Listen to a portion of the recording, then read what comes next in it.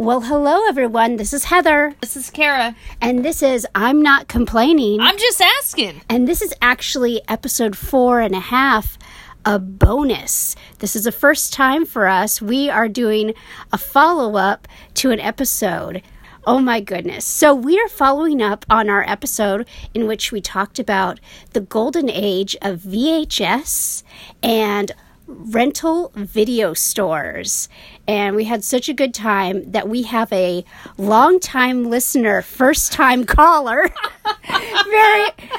very special guest. His name is Courtney, and he actually worked at Blockbuster for 12 years. Courtney, thank you so much for joining us. How are you?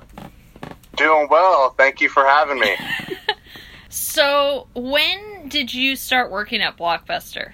I started working at Blockbuster in 2000 while I was still a senior in high school. So, as an employee, did you get any benefit of, like, free rentals or anything like that? Yeah, so the biggest thing that we got to do is we got to rent the movies before they came out. Oh, so that was probably the biggest one. We would get the movies in probably like 4 or 5 days before they were supposed to be released, and we would rent them. So each week you got to take 5 rentals home a week. Wow. Yeah. We still had to pay late fees, so we had to bring them back on time. And if we didn't pay our balances, we couldn't rent movies the following week. So it was important for us to bring our movies back. What are some of your fondest memories at Blockbuster? Well, I'd have to say first and foremost, the people that I got to work with were really cool people. I actually met my wife at Blockbuster. Oh, woo-hoo. Shout out to Stephanie. Woo-hoo. So we met there, and it was a great place to work where you really got to know your coworkers, and you got to like learn about them because of the movies that they liked, right? Like, you kind of had to get a chance to get to know each other. We just had a good connection after that. And then I seem to remember that there were always TV monitors on throughout the store, but I can't remember what they were playing. Were they playing trailers? Were they playing full movies? So it kind of depended on what era of Blockbuster you're talking about. Like back in the earlier days, they used to just play their favorite movies and stuff. And then they kind of went away from that because they would sell advertising onto like the trailers and stuff. And so they would put certain snippets of movies that they wanted to have people rent more, and just like have trailers, and people could put advertisements.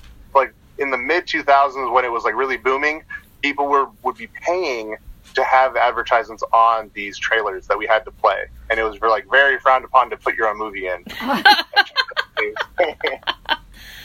If you were preparing for a new release, like a big new release coming out, explain the process from your side of the register, so to speak. Basically, kind of how the week ended up shaking out was Mondays was the day that we had to merchandise like the new release wall, like where all the newest stuff had to go. And everyone talks about the big titles like Titanic and things like that, but you forget about like the little titles that are so great and so fun. And most of the interior of the store was strict alphabetical order, but the new release wall was more of like a merchandising tool. So we had to keep things in like loose alphabetical order, right? If a movie needed more space, then we had to give it more space and then shrink down other titles. So sometimes it got confusing in the alphabetical order of the situation. But the bigger the movie, the more space we gave it. And that was done on Mondays. We kind of got the store ready. And then Tuesday was the day everything came out. So that's when we would put all the movies out, like Tuesday morning. And you'd see like a big spike in our sales on Tuesday, and then kind of like coast into the weekend, Wednesday, Thursday, and then Friday was like the big day for everyone to come in with their families and have this great experience. Walk along the new release wall, go grab a couple ones from the middle that are a little bit older, and just have a good weekend. And then we just started back over on Monday. So how long was the process from when it was on the new release wall to transition to a non-new release? So movies would stay on the wall for about a year. It kind of depended on how much they were being rented, and it also depended on alphabetically where it was, because sometimes you just needed space for a certain letter of the alphabet for the bigger title. Like I said, sometimes the biggest titles needed more space. So if there's a movie by Titanic that hasn't been rented in 10, 11 months, that one's going to get moved to the to the favorite section, right, so we can have more space for that Titanic. Weren't there kind of sections that you guys as employees would put together? Yeah, so sometimes what different managers would do, sometimes I would have my employees pick out their favorites, their employee favorites movies, and we would have one section where they could just go right to, and those would be recommendations for customers and stuff. So every store was a little bit different, and I think that is what made it kind of feel like a neighborhood store a little bit. Right. Was you got to talk to the people that worked at that store and get their recommendations and get a chance to see what kind of movies that they like. So that's kind of why I liked Blockbuster. It felt like a neighborhood store, but it wasn't. It was a corporate store. So that brings me to my next question: is if somebody did call in and want a movie, could you in fact reserve a copy for them or put it aside, or what was the actual policy, or was there no policy for that? I think it just kind of goes back to just good customer service in general, right? If I would want to hire people that would go get the movie for the person and hold it for them. But once again, on the other side of it, it's kind of that situation where if it's a really popular movie and you're putting things on hold and then no one's coming to get them, then that's not fair to the rest of the people either. Right. So we would put it hold for a certain amount of time until 5, until 6 or whatever. So if they told me they'd come in at 5, I'd put 7 p.m. on the note. Give them a couple hours, and then at that point, you had 5 hours to come get this movie. You're not going to get it. What was the new release fee? What was the weekend rental fee? So just like everything else, in our economy, as time goes, prices change. So over the 12 years I was there, it changed a bunch. When I first got there, they were mainly 3-day rentals, and they were a little more moderately priced. $3, something like that, $4 for 3 days or whatever. And then as people were keeping them longer, we were trying to eliminate this late fee fiasco that we were causing with customers. We started renting to them for more days up front. We'll rent it to you for 5 days since it takes you 5 days to watch it anyway. So we changed the rental term, and then we changed the rental price. So rather than $3 for 3 days, we charge people $5 for 5 days. Okay. And everyone was like, "Oh, you're raising your prices," and we're like, "Really? Are we? Really?" The Dropbox. We've had many people respond to myself and my sister about the Dropbox, and some people were a little bit offended when I said, or when Heather said, trash can. I mean, I've been at a lot of Blockbusters in my 12 years. I've worked at so many, and some of those Dropboxes were nicer than my bed in college. But when it was called the trash can, I was like, wait a minute. We treated those movies with respect. Now, if a customer ended up just hucking it in the Dropbox, or maybe the tape got returned damaged in somehow, what would happen to all those tapes? Each time we go through the Dropbox, we kind of do a quick little inspection.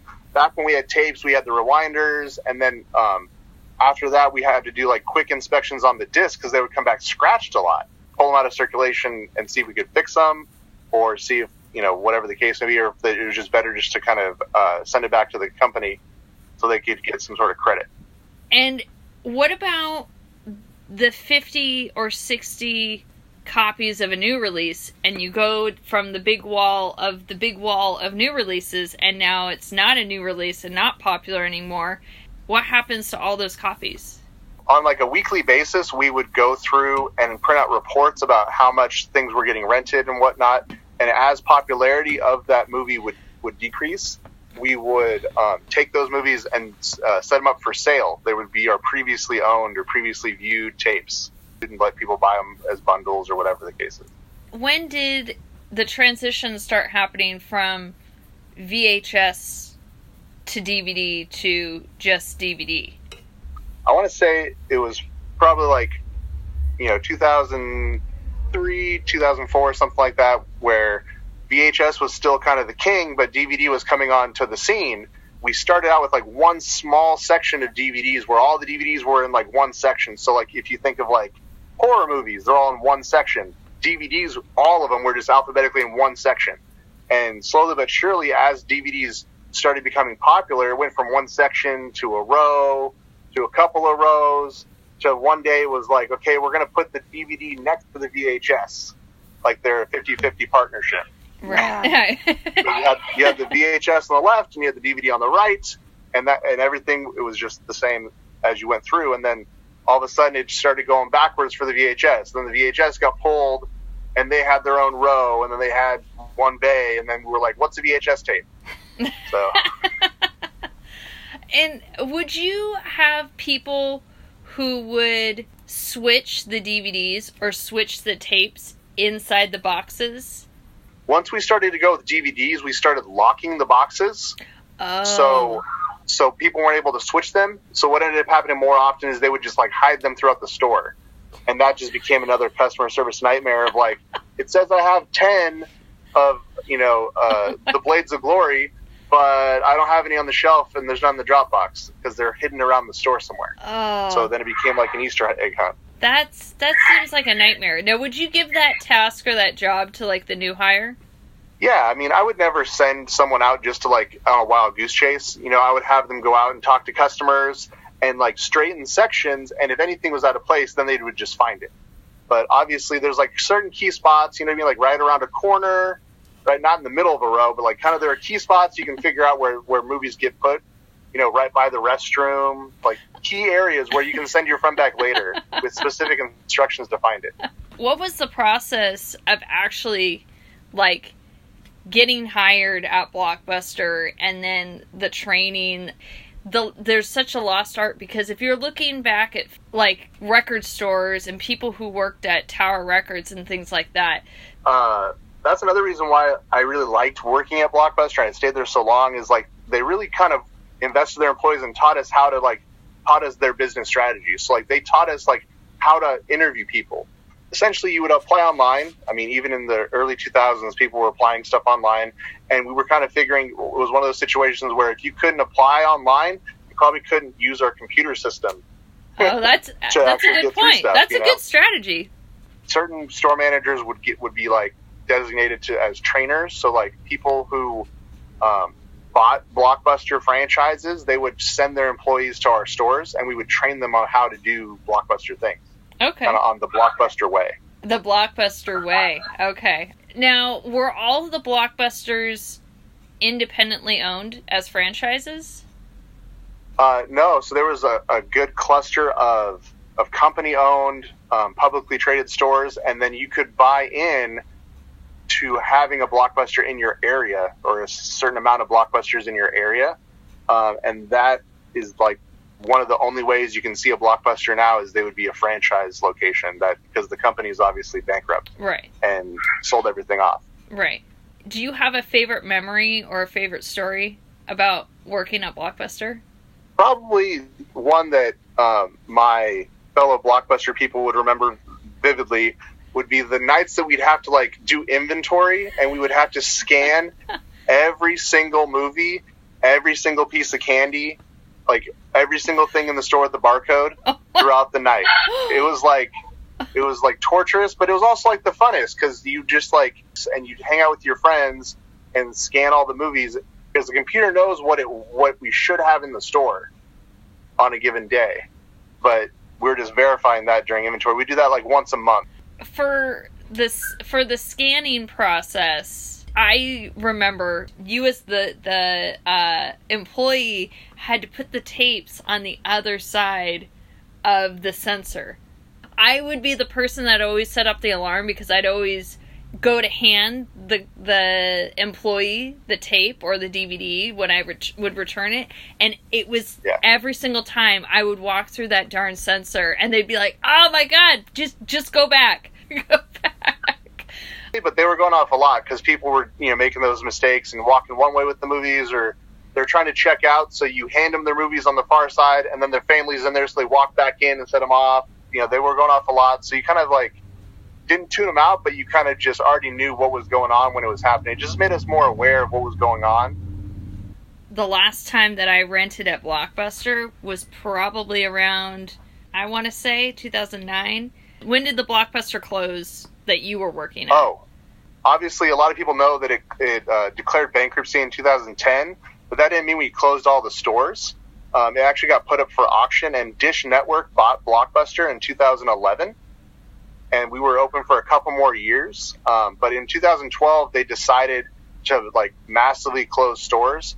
So I ended up turning into like a manager that would help like go to other locations and help with like closeouts, you know, like those big everything must go signs. You start at like 50% off, and then next week it's 60% off, and we were selling everything. We were selling fire extinguishers, we were selling our office supplies, bundles of pencils, we were selling TVs. I sold my open sign, and I started and then we'd have rounds of closures. So we'd have a certain amount of stores that would close, and then I'd go to another store and do another round of closures. So I ended up closing, I don't know, like 6 stores or something like that. Wow. So did you actually sell the Blockbuster signage? Not like the outside signage, but like other parts of the signage and stuff we would sell. And I actually bought some of the signage and stuff so that I can decorate my house and whatnot, just to have some nostalgia as we go into the new century, you know? I miss going there with my parents when I was a kid, and then I miss going there like when you first got your license in your car, or like the first time you started dating somebody and you had to go to Blockbuster to rent a movie. And it's kind of like, all this new generation of, oh, well, we'll just pick something on streaming, and it's not the same. And it's really sad they don't get to experience that like our generation did. So yeah, and I think that's something I really miss for my family and for my kids. I miss that, being able to go out, have that experience. Like the experience of renting a movie started at the store, and having a great experience walking around, talking to the people, seeing how many copies Blockbuster bought. Well, they bought this many, maybe I should rent it. Or seeing who was in the movie based on the cover art, and talking to the people that work there. Like, so that was like some of the best part, was just having that whole experience of finding a movie and seeing if it was going to be good or not. Like you put your whole night, you gambled your whole night on this movie.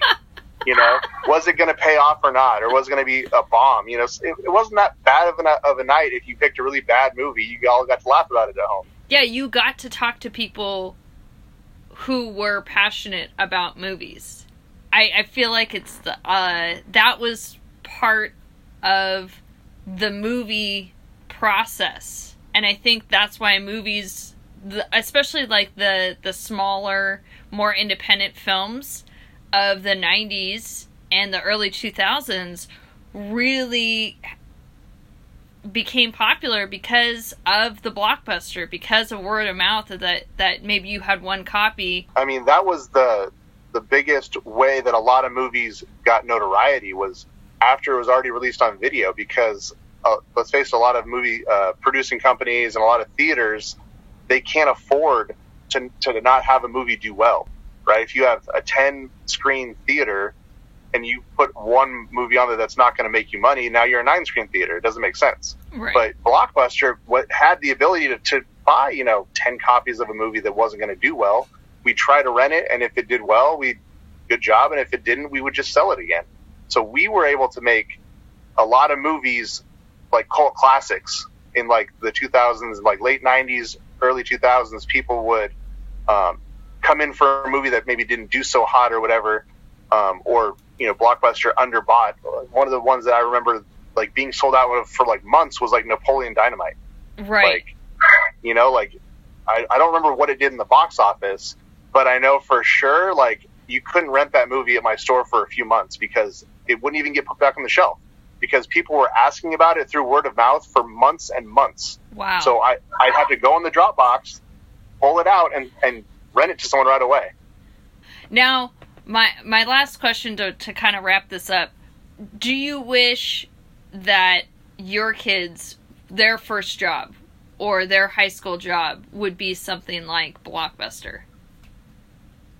Yeah, I mean, that is exactly kind of what I think is a great first job. Like you don't have to, get a food handler card and, possibly get someone sick if you, don't wash your hands enough, right? You don't have all this weight on your shoulder for a minimum wage job. Like I literally like got to hang out with my friends, talk about movies, and get paid to do it. You know, like they paid me to watch 5 movies a week. Right? Like when I was in high school, I spent more time watching movies than working. And that was a great first job. I mean, why not? And I think I had a pretty good in because I was friends with you, and we had another friend that worked at a pizza place. It was great. We had people with cars, people with the in on food. So it was like, okay, where are we spending the weekend at? I mean, it always goes back to it's got to be a blockbuster night, right? So we always kind of ended back at my house watching movies. They just brought the food over to my place, right? Yes. Yeah. I'm so stoked that you were willing to come on and let us record some of your stories. So. Definitely. Yeah, it was a pleasure being on, and I'm just really happy I get to talk about something I was passionate about for 12 years. I mean, it's a huge part of my life. And like I said, I met my wife there, had a couple blockbuster babies, and you know, that's a fairy tale life right there, right? Yes. All right. Well, our guest today was Courtney, the longtime Blockbuster employee. This has been.